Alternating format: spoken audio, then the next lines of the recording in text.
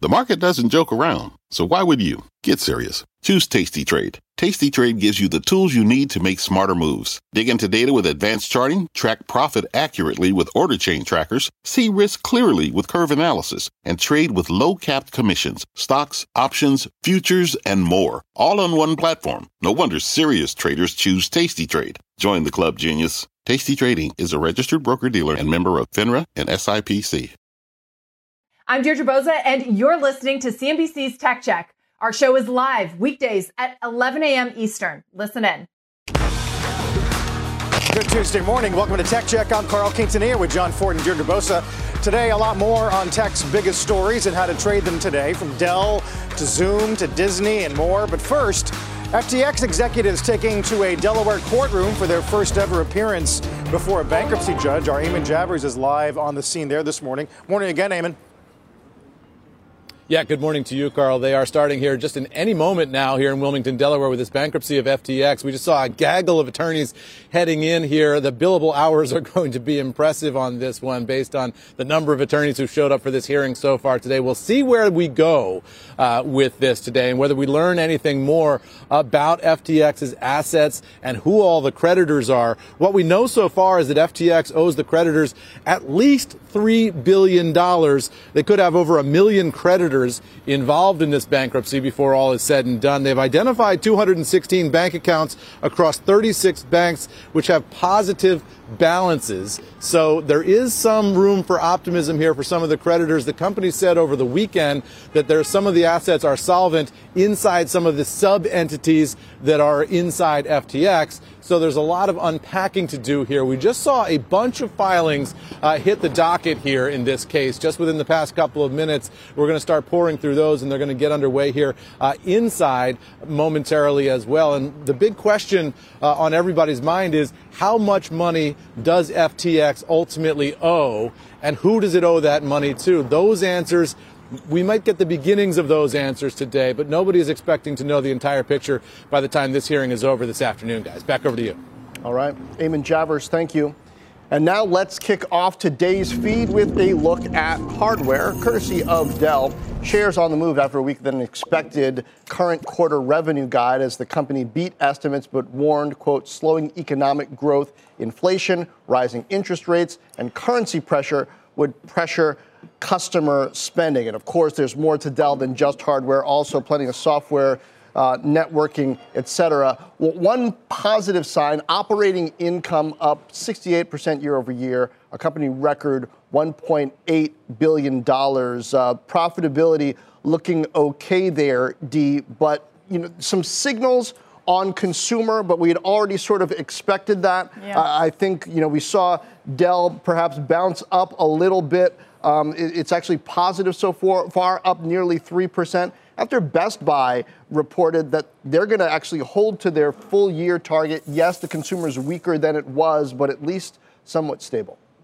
Yeah, and the stock's kind of been all over the place this morning, pretty volatile. With these hardware companies, it really comes down to, is the earnings good or is it just less bad than expected? In terms of Dell, and tell me if you disagree, this is more of a supply story than a demand story.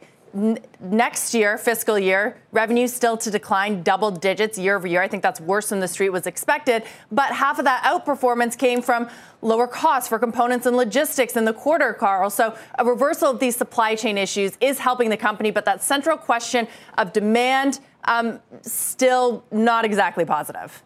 Yeah, although a tough macro, at least some argue today, D, is an environment in which Dell can outperform. I know Wamsi Mohan over at B of A today says they can take share, outgrow PC, server, and storage markets, and take some share from competitors. That might be the silver lining on the stock today.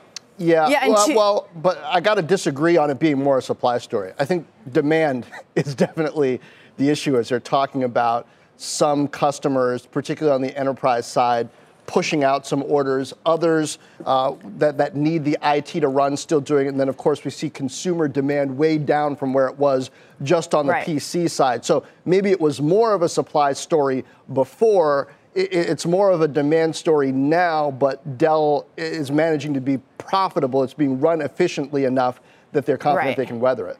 I think that's what I meant. The positivity is coming from the supply side, but that core question of demand still soft there. One other thing I thought was interesting is financial services arm.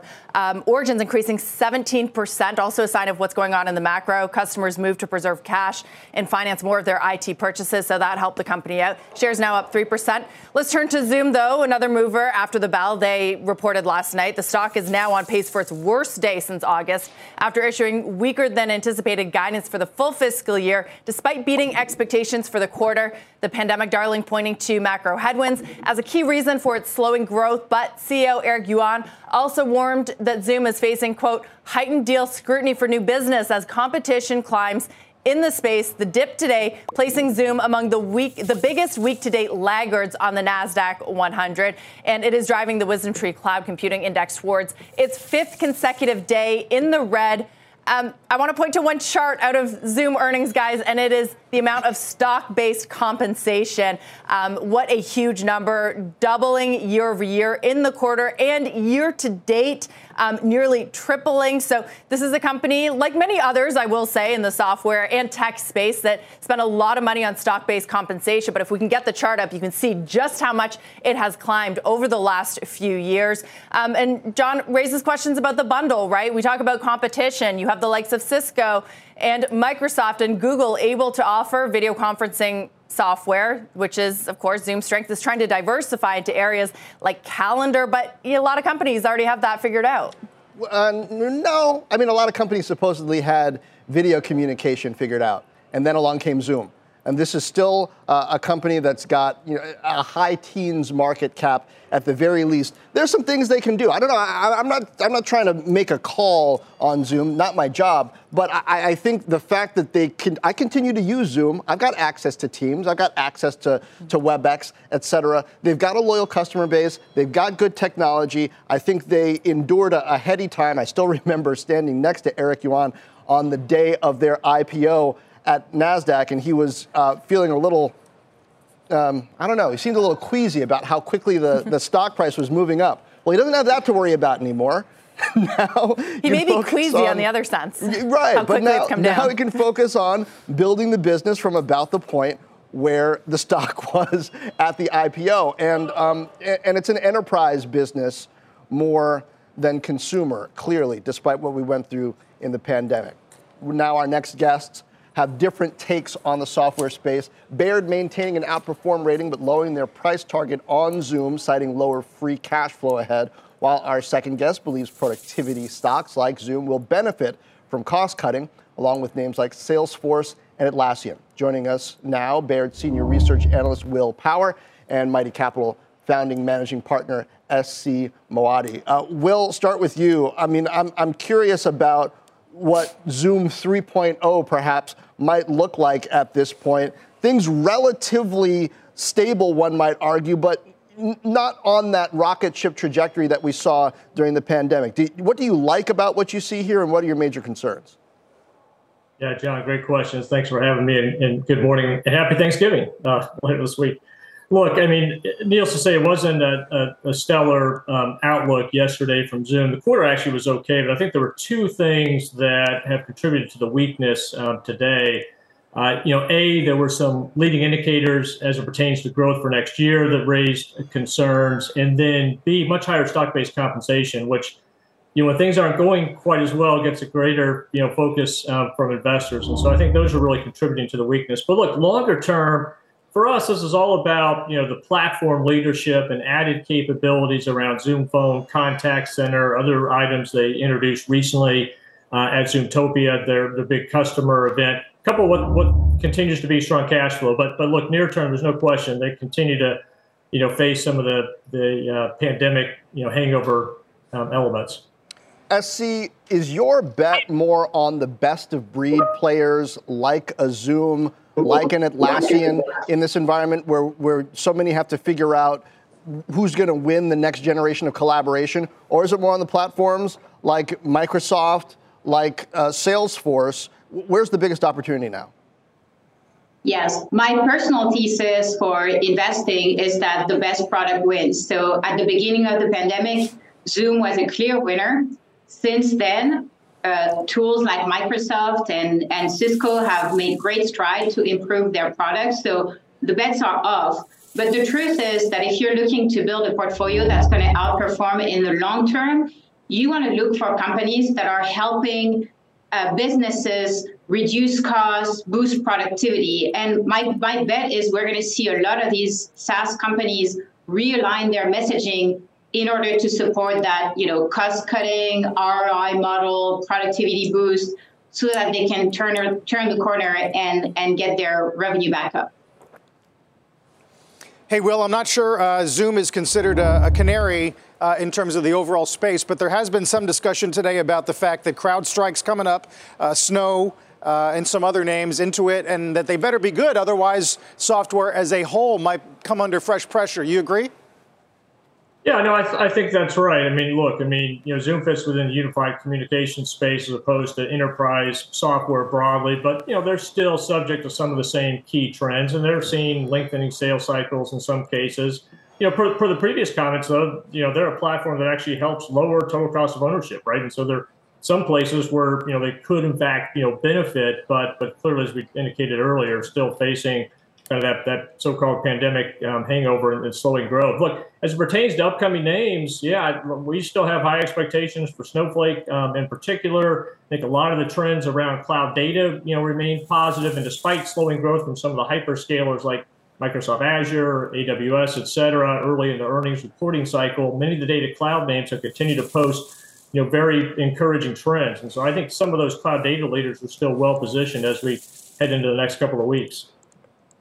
Etsy, as we continue to see valuations come down, how are you thinking about consolidation in the enterprise software space? There's a bit from Zoom's earnings, 209,000 enterprise customers. That was actually up from the previous quarter. That could be attractive to a bigger tech company. And you saw Stuart Butterfield sell Slack to Salesforce. Do you think that could be in the cards for Eric Yuan? I think it's a possibility. I'm not sure the company is interested in doing something like this. But what we're seeing is post-pandemic, a new wave of innovation where companies like Salesforce and Adobe ride sort of the cloud innovation wave that started about 20 years ago. Post-pandemic, we're seeing companies take advantage of AI, of analytics. So the winners of tomorrow over the long term, we think are more like Atlassian, Amplitude, that type of new emerging platform. And my take is Zoom is probably one of the newer platforms. Well, what about you? How are you thinking about consolidation, and where do you think it would come from? Is it other tech players, or would it be the private equity funds that are looking at more take-private deals? Yeah, it's true. I was going to say that's a great question. To well. Yeah, it's look. I think as you look at Zoom and the unified communication space within broader software, we haven't seen private equity interest yet. That doesn't mean it couldn't happen. I think there are a number of interesting strategic fits. There are opportunities, whether, it could be Salesforce, or it could be an Oracle, names that have kind of dabbled in communication software, and where some of the names like Zoom, I think probably could be an interesting fit. Investors have also focused on whether Zoom itself could be a buyer of assets. Of course, it made a run of 5.9 at one point. It has a nice balance sheet with over $5 billion of cash and generates good free cash flow. My suspicion is it would be more of a tuck-in variety as opposed to something bigger. But I do think longer term, Zoom could be an interesting fit with a bigger enterprise software entity. All right. Will, SC, thank you. Thanks for having me. Meantime, FTX is headed to Delaware bankruptcy court. We'll get more on that story with one of the company's creditors next. Tech Check is just getting started.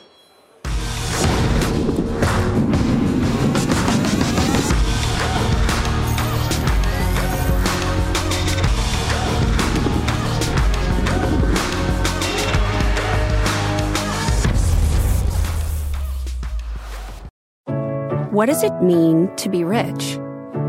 Maybe it's less about reaching a magic number and more about discovering the magic in life. At Edward Jones, our dedicated financial advisors are the people you can count on for financial strategies that help support a life you love. Because the key to being rich is knowing what counts. Learn more about our comprehensive approach to planning at edwardjones.com/findyourrich. Edward Jones, member SIPC. Hi, I'm Ben. I suffer from a condition called writer's block. It strikes when I'm at work. That's why I choose Canva Magic Write. It works fast, generating text in seconds, thanks to AI. Common side effects include increased productivity, compliments from coworkers, feelings of satisfaction. Now I can say bye-bye to writer's block.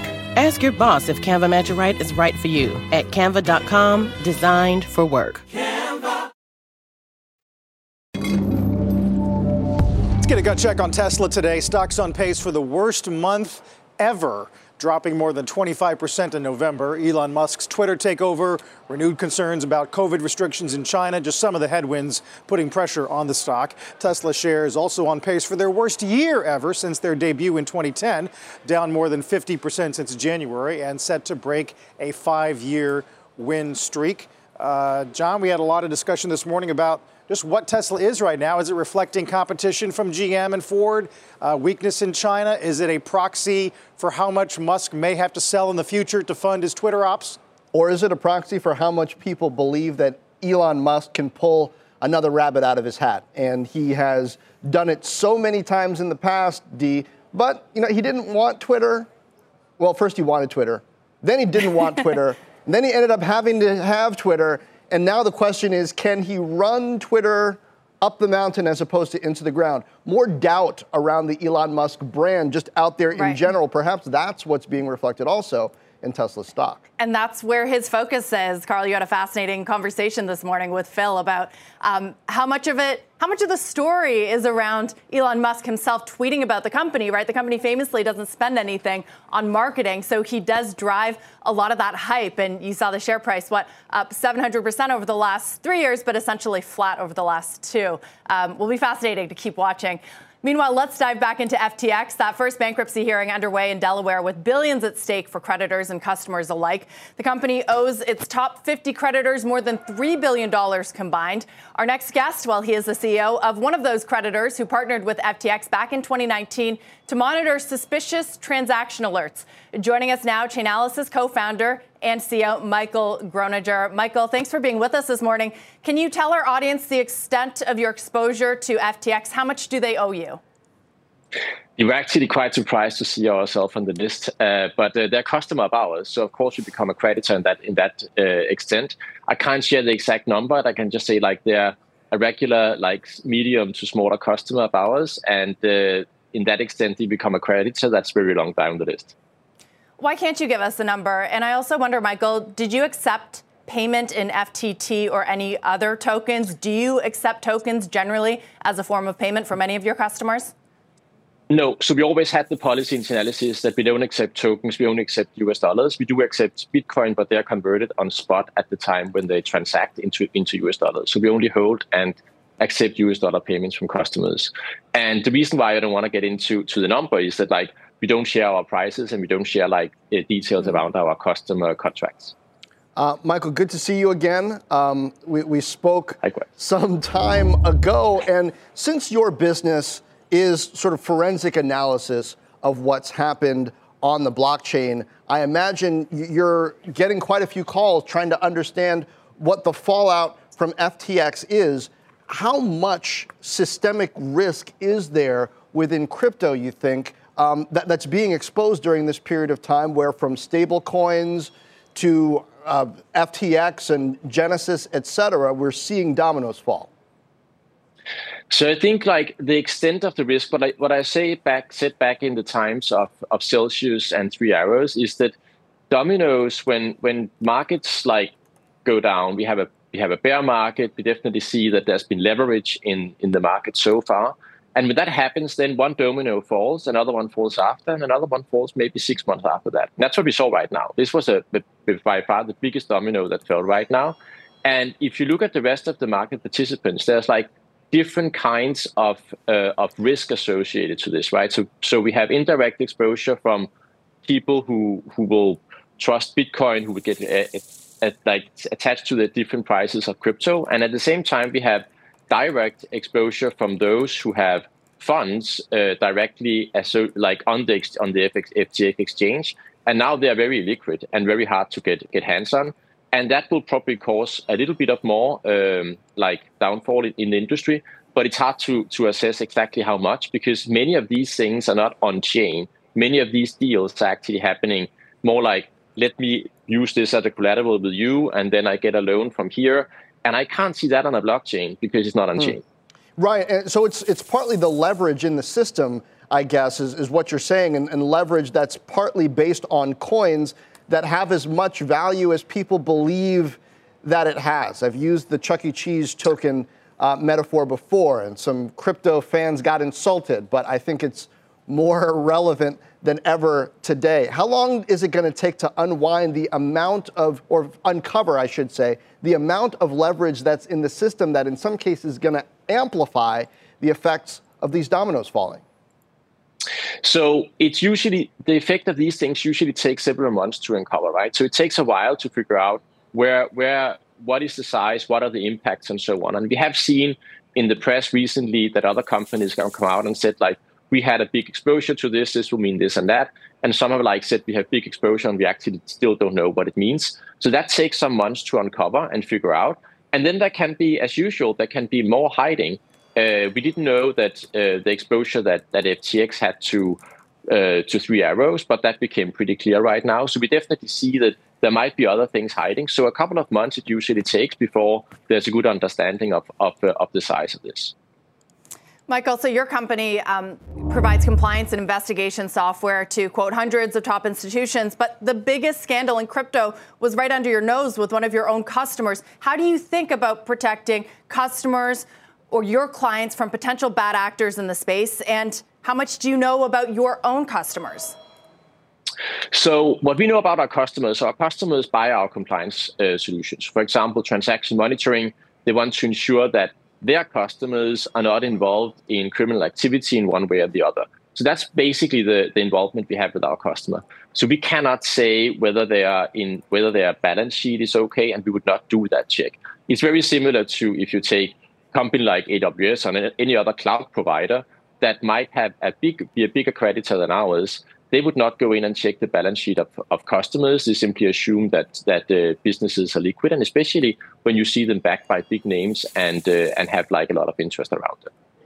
Okay, understood. And so for the whole industry, then, it's becoming clear that partial audits, even partial proof of reserves, are not enough to really understand the balance sheets. Not that that is your job, as you say, but are you pushing for this, for more of your customers, more in the industry, to publish more information, have more transparency? I'm definitely an advocate for that, and I also think that goes hand in hand with what we see with FTX. Right, this is deep-hearted for everyone, and that's something that concerns me deeply when I see that people lose money or get their money locked up for many, many years while the bankruptcy basically unfolds. So it's something that I'm pushing for. Do auditing, ideally have regulation around that we do stuff like that, because that's what we need. We need to ensure that people have the money when they claim to. Yeah, certainly. The whole industry. Michael, thank you very much. Michael Gronager, Chainalysis CEO. You got an expensive streaming business, a murky theatrical outlook, and no succession plan. Bob Iger's got a tough next chapter at Disney. We're going to discuss it in a moment.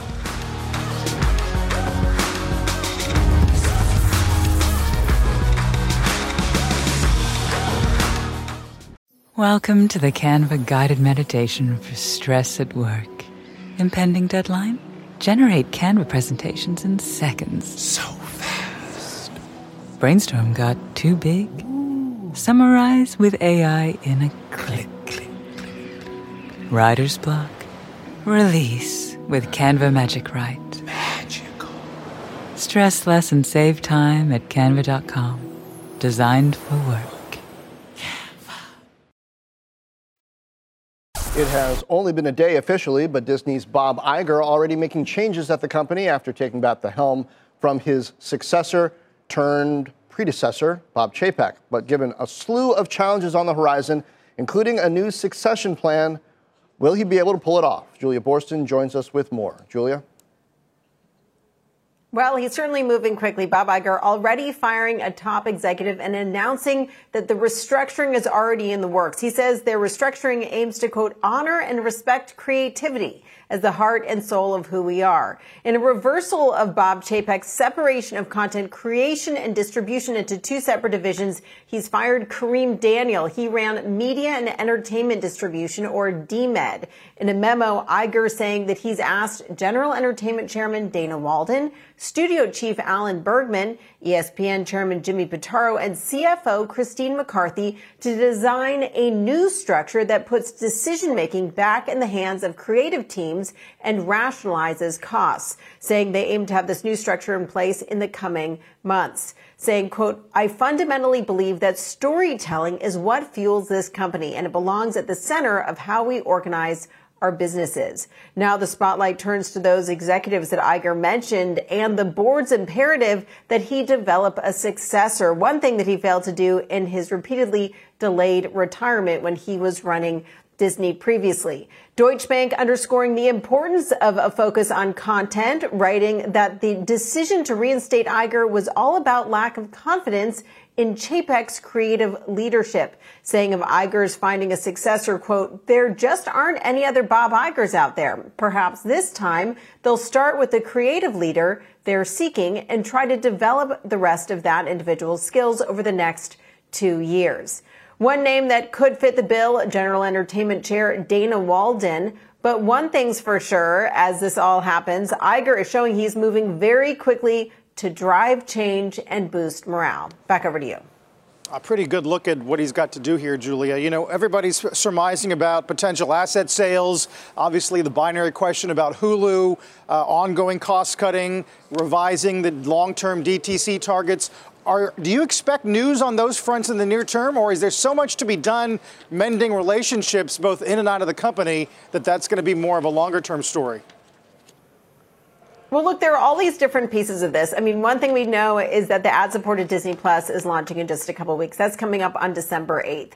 Another thing to keep in mind is that Iger might take a different approach to pricing at the parks than Chapek did. You know, Chapek recently raised pricing at the parks again. And the pricing of the parks has continued to rise. It'll be really interesting to see if maybe Iger rolls out some discounts at the parks, or at least halts that constant increase of prices we've seen in recent years. So I think as we see consumer spending come under pressure, that's going to be something to watch. Another thing just to keep an eye on here is the strategy around what content goes to theaters and what content goes direct to Disney Plus. Disney does have one other massive theatrical release coming up this year, and that is the Avatar sequel. That's important as a franchise for the company and was another one of the crown jewels that was acquired as part of that Fox acquisition. So I think Iger is going to continue to move quickly, but the fact that he announced that this restructuring process has already kicked off indicates that he really wants to engage with his deputies to make sure that they're creating a structure that can continue to exist for years to come, not just for the next few years. He's trying to set this company up for success for the long run. And probably pretty safe to guess that the next CEO isn't going to come from the parks business. I'm just out on a limb there. But a quote that concerns me is that analysts quote, there just aren't any other Bob Igers out there. Isn't that the problem, right? Succession-wise here is that at least but John, that's remember the when perception. Bob Iger started. Yes, but remember, and by the way, there's a great book written on this by James Stewart, who is a contributor to CNBC, called Disney Wars. When Bob Iger started, he was not Bob Iger either. And so, you know, there's a history of people having to grow into their roles.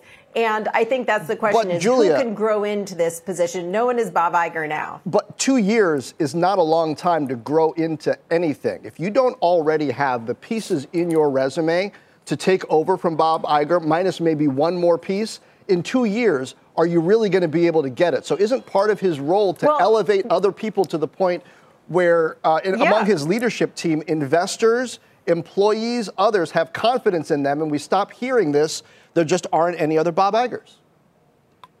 And that's the thing. I would say just remember, Bob Iger was not Bob Iger when he started 15 years his 15-year reign as CEO the first time around. Dana Walden, the reason why people are pointing to her is she has the creative chops. She has good relationships with talent, very well respected. She also could be put into a position now, maybe as part of this restructuring, where she would have more of a business role as well. And then I do have to note, you said they won't have another Parks executive in the CEO role. Josh D'Amaro, who is currently running Parks, he's very well liked, seen as sort of more dynamic than Bob Chapek was. I do think there is that question of whether or not the board would be reluctant of putting a Parks guy in charge of the content businesses as well. But he is, definitely one of the names that, from a sort of strategic point, he's the right age, and he's very well liked. But I do think you're right that the board would probably look for more of a content person. And then, of course, John, what if there's a big deal? Would Iger look to do some sort of M&A that could bring in someone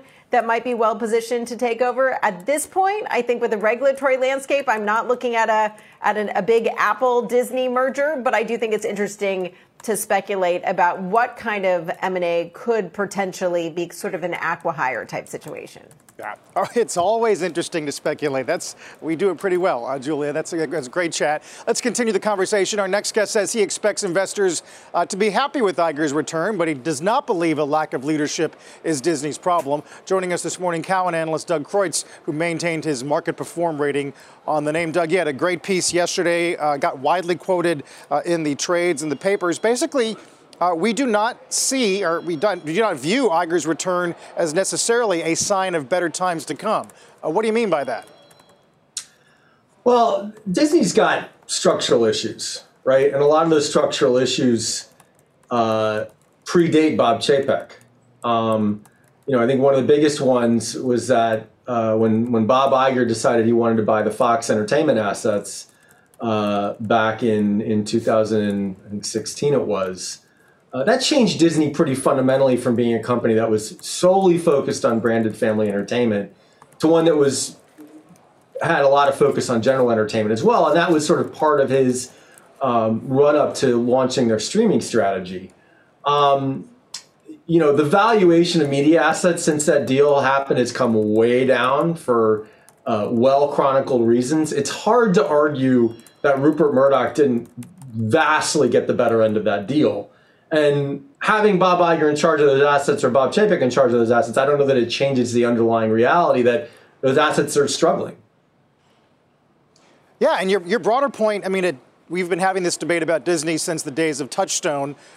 Is it stronger to be concentrated in core Disney fare or be more general? Your argument is that they not only did they not need the Fox assets, you called it a strategic error on Iger's part, but we thought it was priced too low, that the consumer base will pay up even if it is for a narrower range of product. Yeah, look, there's an alternate universe where they didn't buy Fox and they launched Disney Plus at a somewhat higher price with somewhat less aggressive content spending out of the gate. It certainly wouldn't be as widely distributed as it is now, but I think it would still be pretty widely distributed. You look at people who like Marvel and Star Wars content, they're probably pretty price inelastic, and I think a lot of parents of kids would have gotten it regardless. Disney Plus would be probably in a much more profitable spot, still growing.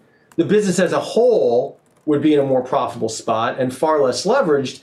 And I think they'd be in a much stronger position to deal with all the headwinds that are hitting media right now than they are in the actual world we inhabit.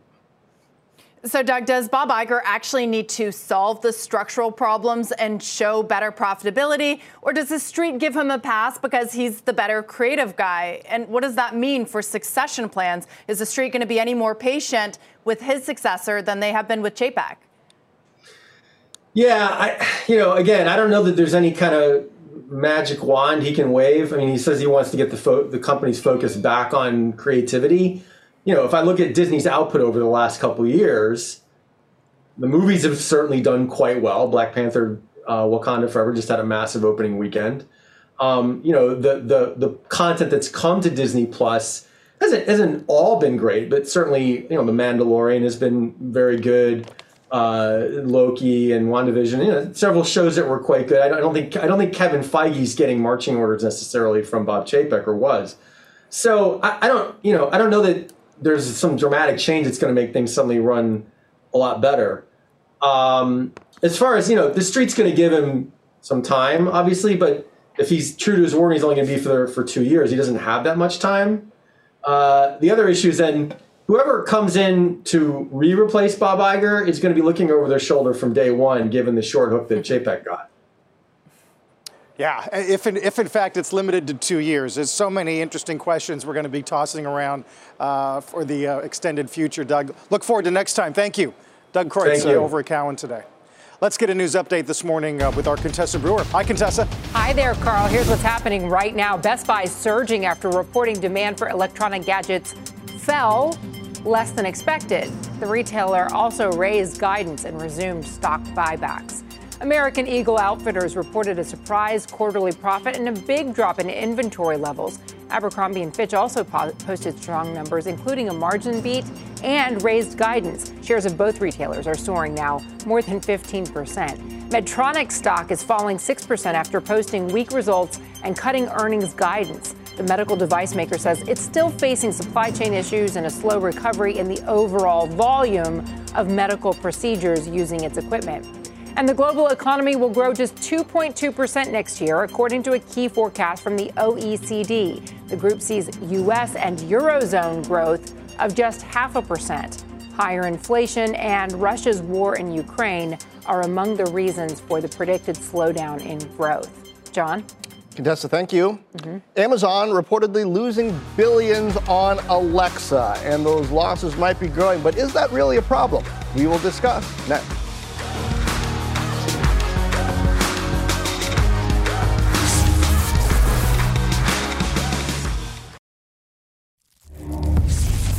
Reports out this morning on the state of Amazon's Alexa business, one of the first spots to see layoffs as the company pledges to cut costs. Employees telling Business Insider the company's worldwide digital segment, which does include everything from Echo smart speakers and Alexa to Prime Video, operated at a $3 billion loss in the first quarter this year, and losses are growing. One employee even going as far as calling Alexa, quote, a colossal failure of imagination. John, we've talked to the device chief for a long time, but it does seem like the locus of the cutbacks are going to be centered in that area. Yeah, I mean, there might be. This is funny to me because a few years ago, so many people were saying, oh, why didn't Apple invent the Echo and Alexa? Innovation is gone at Apple. And I was like, well, wait a minute. Look, Apple's actually selling hardware at a profit, which is a very different business than what Amazon's doing. And this isn't actually a diss on Alexa. I think people, investors in particular, need to remember Alexa's not really a business. It's a driver of usage. It's like Netflix's content spend, frankly. It's a loss leader in a sense, but it gives Amazon more data signal into what people are interested in. It's a play in search. That's not to say that they can't afford to cut it back, especially as times shift and they might want to invest elsewhere. But I don't think it's fair to judge this as a hardware business because, in a way, the assistants, combined with Kindle, combined with some other things, are hardware businesses. But these are underlying technologies that are meant to drive usage and quicker learning, Dee. So I agree with you in that Alexa was always supposed to be part of this Amazon flywheel, support the other pillars like Prime and e-commerce. But what I might dispute is the quality of that data. I mean, in my household, we use Alexa to set alarms and access my Spotify music. We don't use it for things to shop on Amazon.com. We've never watched anything on it, despite having the show version. So I think maybe it raises questions about the usefulness and what data, Carl, that it's actually getting here. And that's one of the things, we've asked in the past, David Limp, what are people using it for? And they say, sure, there's going to be more. They're offering more. That is certain, even games and trivia. But even that is frustratingly slow, at least in my household. You end up using it just for this very narrow set of actions that I'm not sure is driving that flywheel. Yeah, we're going to find out. Obviously, the whole retail operation and the tougher macro is a totally different story as well. Got some more market action ahead. We got stable gains this morning. Dow's up about 275. Take a look at some of the big laggards on the NASDAQ today, as we have seen some weakness in elements of retail. Dollar Tree there on the heels of their results opened lower this morning as well. Back in 2.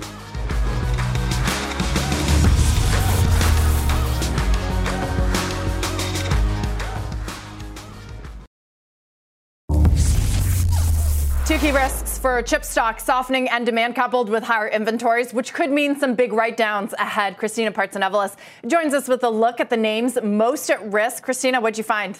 Well, what we know is that inventories once again increased over the last quarter, and that's leaving fabless chip makers with a dilemma. Should they keep stockpiling, cut those prices, and then sell, or do they cancel/delay orders and then take a big write-down? So Analog Devices says their bookings and backlogs are holding up better than most in the industry. I was on the earnings call that was just about an hour ago, and the CFO said they have opted for higher inventory levels to reduce lead times. They expect inventory to actually, quote, increase in the near term. So they're on that path, while other companies have opted for write-downs because they are unable to utilize the supply that they committed to. Take, for example, Qorvo. They took a $110 million charge against their commitment because they simply didn't need the chip products.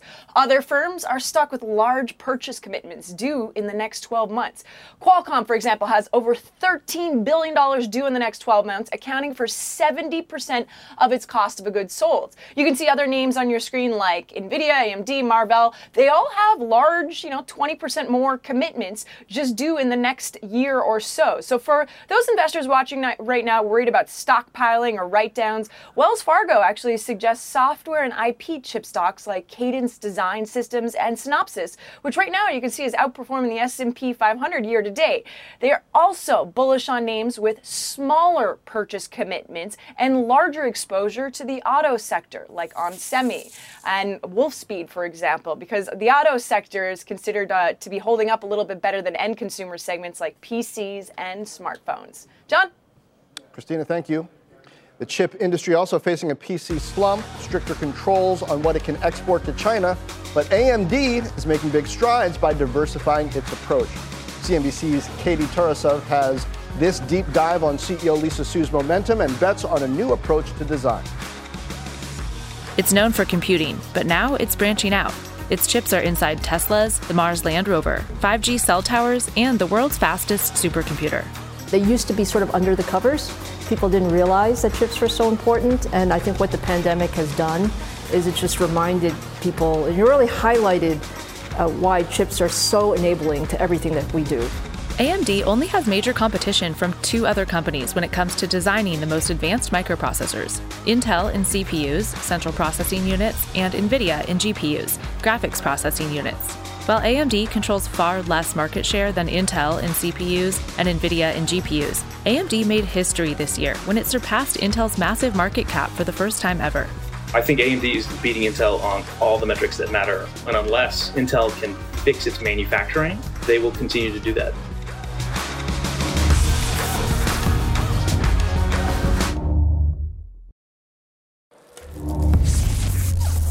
It may be the most wonderful time of the year, but not for shippers like UPS and FedEx, who face growing headwinds as e-commerce volumes soften and consumers continue to pull back amid higher prices. Our Frank Holland joins us with the breakdown this morning. Hey, Frank. Hey, good morning, Carl. 90 million packages per day in e-commerce. That's the forecast for this holiday peak from Black Friday to Christmas. That would actually be flat year over year. We're at the UPS Smart Hub outside of Atlanta, where they say they're already seeing holiday-like levels and they're preparing for any surge using a combination of automation, like this truck that you see over here behind me, and of course, human workers. So the question is there going to be a big holiday surge? Executives say they're ready for it, but analysts say there's questions about the volumes for that holiday surge actually coming.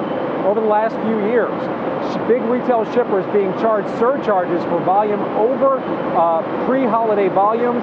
That really boosted the bottom line for both UPS and FedEx. There's also questions about on-time delivery. On-time delivery directly impacts margin. A big deal for this industry. For the last 6 weeks, UPS at 97% on-time delivery. Anything over 95%, that's pretty good. I also spoke to UPS about what they're doing here on the ground as far as holiday peak hiring. They said they're still planning to hire 100,000 seasonal workers to prepare for the first post-pandemic peak. If the volume increases, we have the capacity through technology and through the use of automation to make sure that we deliver on time. And then if the volume does not materialize, we're able to sort of make sure that we operate efficiently and effectively and still provide the same value to our customers. So again, UPS says they're ready for any surge, but overcapacity, that might end up being the story of this holiday peak. According to Shipmatrix, there's approximately 20% more capacity available than is actually needed. And that overcapacity, especially when it comes to the post office, is creating an opportunity for new e-commerce entrants, including Quiet Logistics, which is a subsidiary of American Eagle, and also Pitney Bowes. Now, to be clear, they're not true competitors, but they could grab some of that incremental volumes that could be very crucial to both revenues and margin this holiday season for UPS and FedEx. Right, and some market share, too. Along with that, Frank Holland, thanks so much. It will be fascinating to see it plays out, especially UPS versus FedEx versus even Amazon, the elephant in the room. Thank you.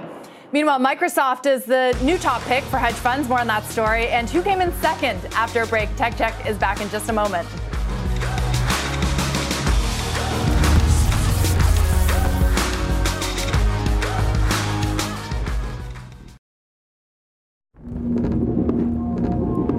One more thing, hedge funds have a new top pick, and that is Microsoft, according to new data from Goldman Sachs, passing Amazon as the stock with the most long hedge fund positions.